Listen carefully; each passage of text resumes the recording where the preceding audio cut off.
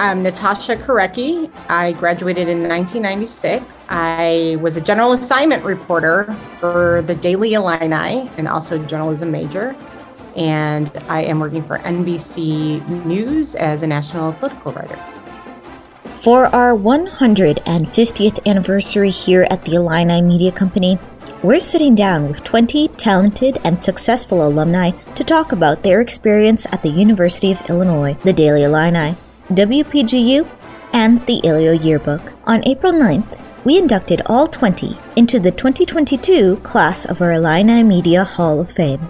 Natasha Korecki is currently Senior National Political Reporter for NBC News, based in the Midwest. She has covered immigration issues at the Daily Herald, the trials of former Illinois governors Rod Blagojevich and George Ryan at the Chicago Sun-Times, and the 2020 presidential campaign and the election of Joe Biden as national political correspondent for Politico.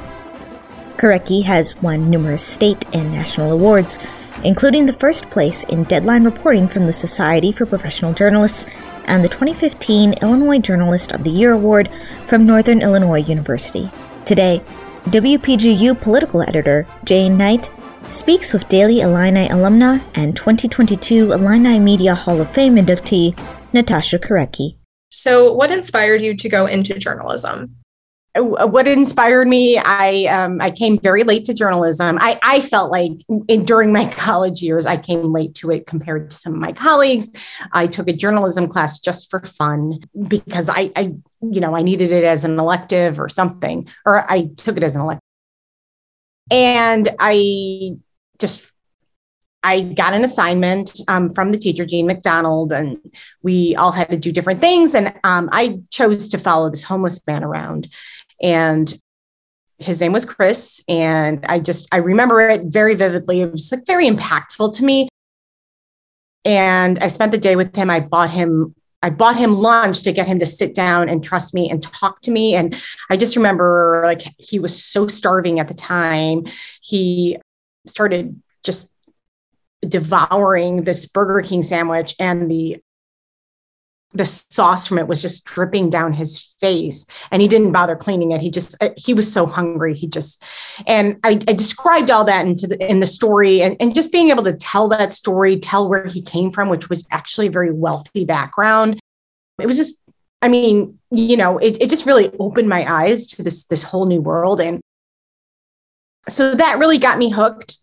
But what helped me and inspired me was, a really good instructor. I was in that class, and I felt a lot less experienced than some of the colleagues, and I was a fish out of water. I didn't know what I was doing. And she opened up the class one day and said, I want to read something that one of our students had written. I want you all to listen. She didn't say who it was. And then as she started reading it, I realized, oh my God, that's my story.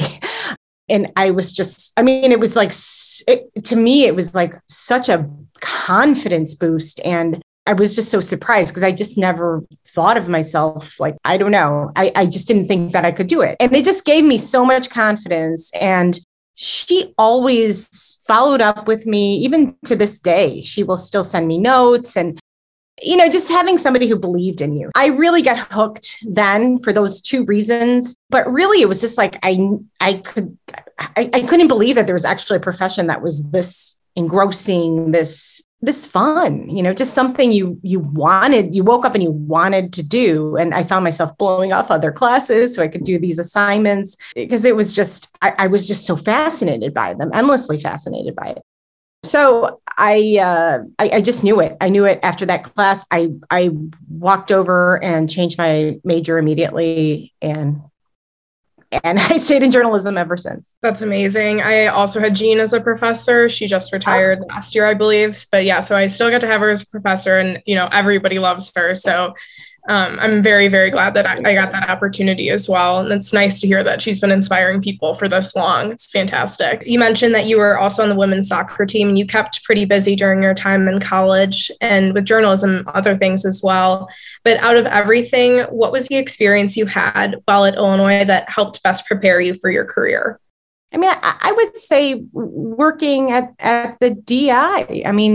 Really, that was my first experience working in a newsroom. And I think I think that's really the value of it. I mean, just being able to walk into a place like that. I just remember looking around and seeing how busy everyone was, the phones ringing, people, picking them up, hanging up, photographers, people. I mean, it was just like like quintessential, your idea of a newsroom. That's what it looked like and felt like. And just being in the middle of that, it's like this excitement to it, but also just, you have to actually do it.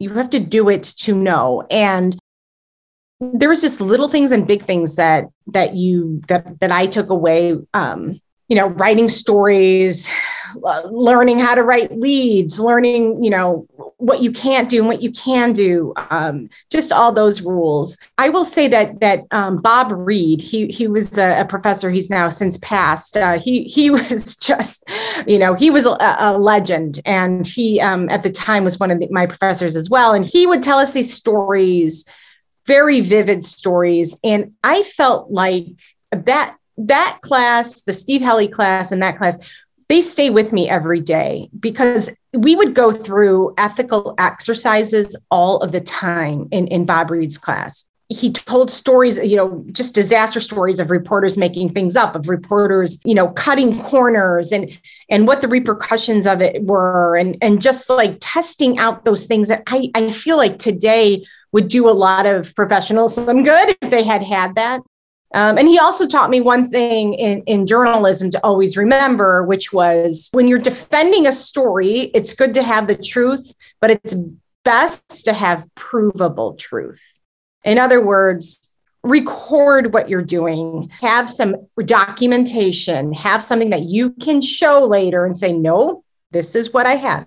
And I always try to remember that every time I try to tackle a difficult story. Kind of going off of that and like the topics of ethics and journalism, how does it feel to be a reporter during a time when people are doubting institutions like government and the media in general? I mean, I think I've had a whole array of reactions, from the public, people, who send you nasty emails, or Twitter social media gets really nasty. And then to the other end of the spectrum where, I'm in Iowa, covering before the 2020 race, and people walk up to me and say, you know what, I just want to tell you, thank you for what you do. Thank you.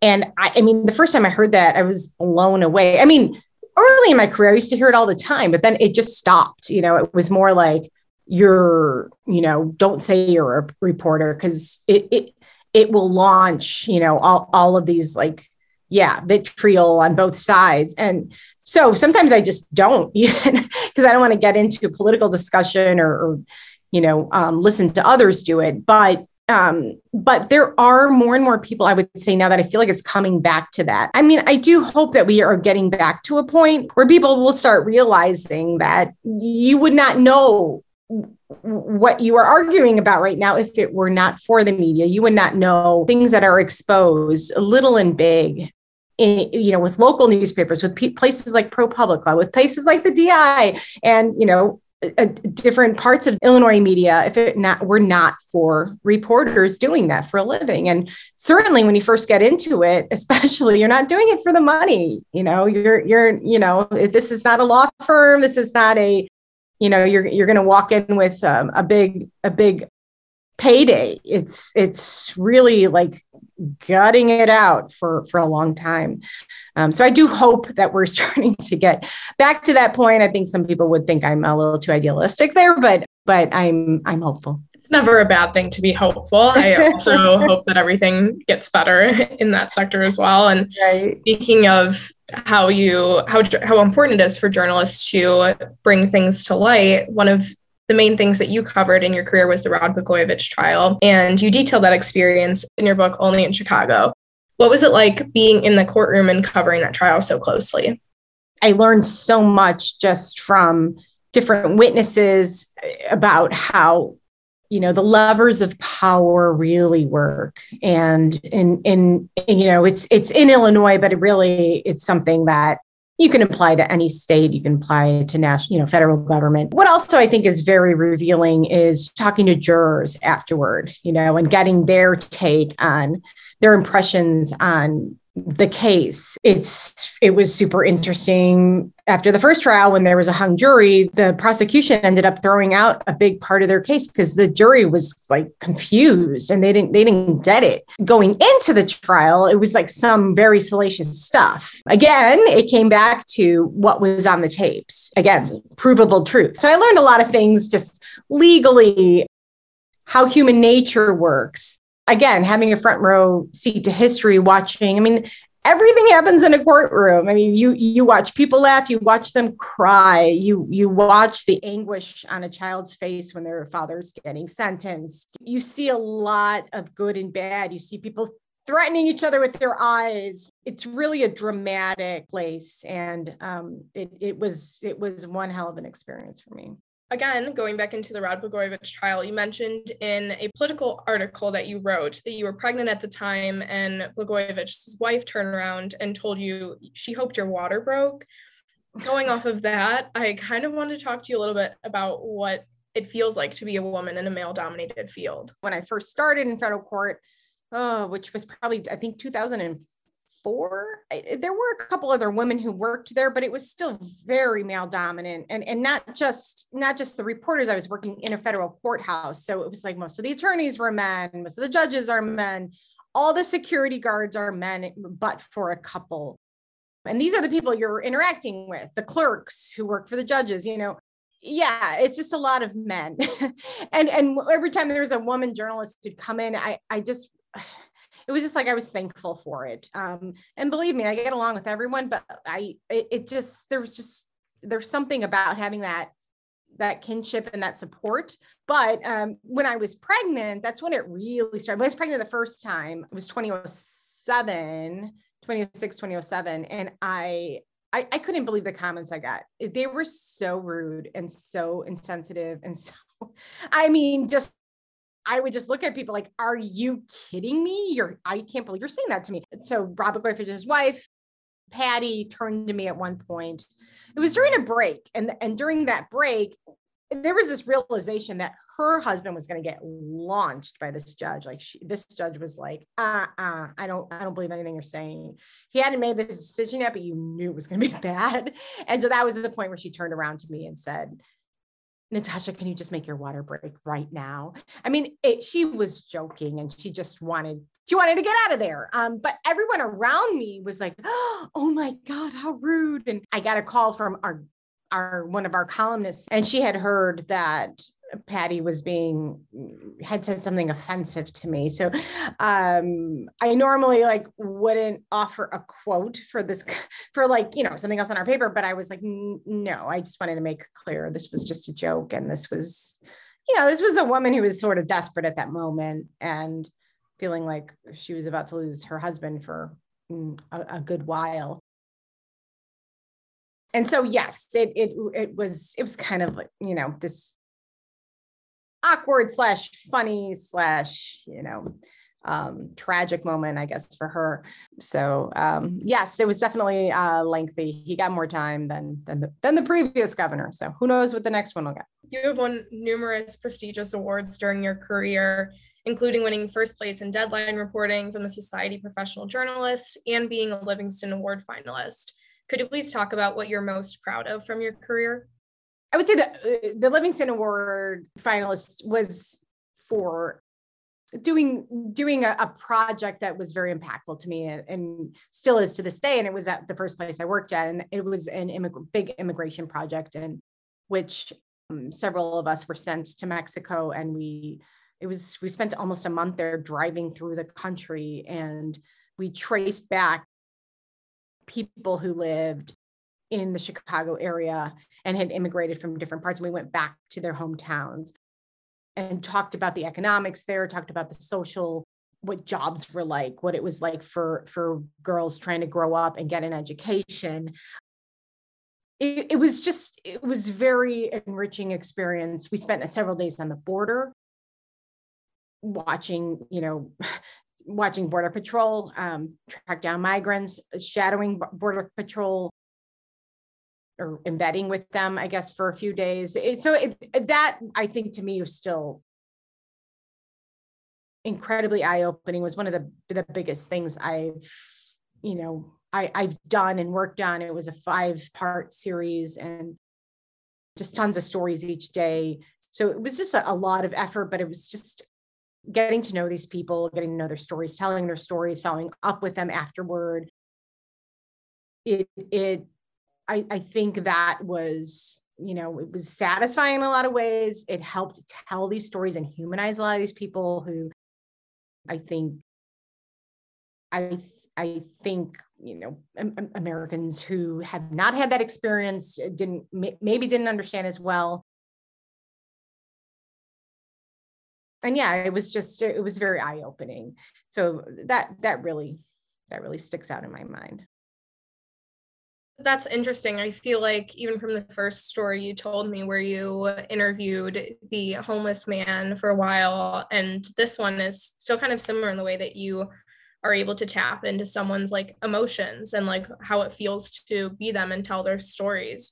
How do you feel like being a journalist? How is it trying to balance being professional and also like getting connected with these people and sharing these deep emotions? I would say the majority of the time, it's not a challenge separating yourself, that's your job and you want to tell the story and you want to do the best job you can in helping the reader understand what you're trying to convey. And this person telling, and actually that's what Bob Reed used to say, your best attributes are you're a good writer, but you have a big heart. And I always remembered that too. So I've tried to kind of always like not be afraid, you don't cross a line or anything, but not be afraid to really like be empathetic with people, understand people, tell them that you relate to their stories. And there are times that are really, really difficult. I will say when I was in federal court, there was a couple of cases there was one I went when I was expecting, and it was involving a young child. I literally could not read the complaint. I gave it to somebody else to read for me because I couldn't read it to write about it. There was another time I was covering a story about a boy who was getting transported to the hospital and with his mom, and she had been turned away from several hospitals, and he had asthma, and they tried intubating him and he died in the ambulance because they were stuck in traffic, and he had been turned away from a bunch of hospitals. And that I just went home and just like broke down. I was like, and that one stays with me too. It's just, you really see some deep emotion and obviously like the families of murder victims, it's across the board. I've done jailhouse interviews. Yeah. I think that's one of the most interesting things about journalism, but it's also just, it's if you are able to do that makes you, valuable to readers, and it makes you valuable to, whatever part you're trying to contribute to society. Just being able to really tap into people and tell from their point of view. Yeah, I feel like a lot of my journalism classes, and I'm sure a lot of other journalism students would relate, is that we've been like told to prepare for these emotional situations, but I don't really think they're able to be understood until we're actually in them. So it's really inspiring to hear about your experiences with that. And on that note, what advice would you give for young journalists? I would say always be cautious of just following the crowd. And there's a lot of that, particularly in Washington. And sometimes when there's a big story and it's, when you see all the trucks outside somewhere, and when you see, the horde of reporters, that's when you gotta there's gotta be some kind of voice in your head saying, what are you missing? What is everyone else missing? And I can't tell you how many times that's been valuable to me to make sure I'm like, okay, I have to look at this from the outside and everyone is looking at this. What else do we need to, who's somebody that no one else talked to today? The other thing is read the documents. And having been in federal court, read. And this is to illustrate my point before. There was an alderman who had been arrested, and he in Chicago. And anytime there's an alderman, it's like the biggest thing in the world. They don't care about an ISIS person taken down, but if there is a Chicago alderman taken down, the entirety of the Chicago media will descend on the federal courthouse. This particular person was, somewhat powerful, and he had money. He had a lot of money in his campaign. One of the other competitors of ours, I was at the Sun Times, had written like all this stuff about him ahead of time, about like how he had shady deals and this and that. And so when he was arrested, I knew what they were going to do. I knew what my competitors were going to do, because they always did this. They were going to like trumpet, yay, we wrote about him beforehand, and we did this and we did that and we did this, and now he's arrested. And I was at the press conference, and it was packed in there. Okay. You couldn't even they're standing room only. And I'm standing there at the press conference, and I'm looking at the indictment. I have a copy of the indictment in my hand, which is really thick. And I look at it as all the media is asking questions about this and that. Is the mayor going to be implicated? And I'm looking at it, and it says superseding indictment. And superseding indictment means that there was a previous one, and this is superseding that one, right?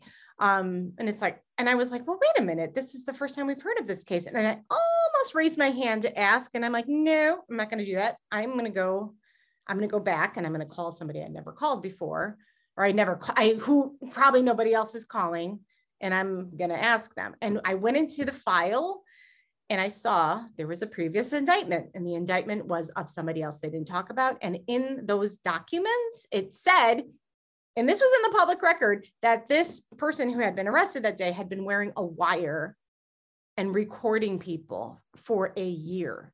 So he was walking around that was never mentioned the entire day. That is like the biggest deal in the world in Chicago. Alderman who was involved in all these deals was walking around with a wire recording all these people.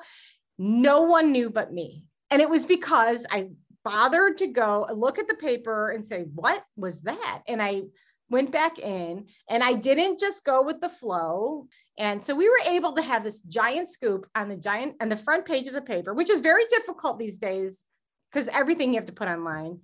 And it was about all this stuff no one knew. It was in the public record, and everyone else missed it. And it was just because of that. It was just because I was trying to look at something different while everybody else was running the other direction. So you've given a lot of fantastic advice, and you've had so many amazing experiences. It's very clear why you're a Hall of Fame inductee. And I just kind of wanted to ask you, how did it feel to be recognized as a Hall of Famer at Illini Media? I look at the other people who are, part of this team, like Will Leach, and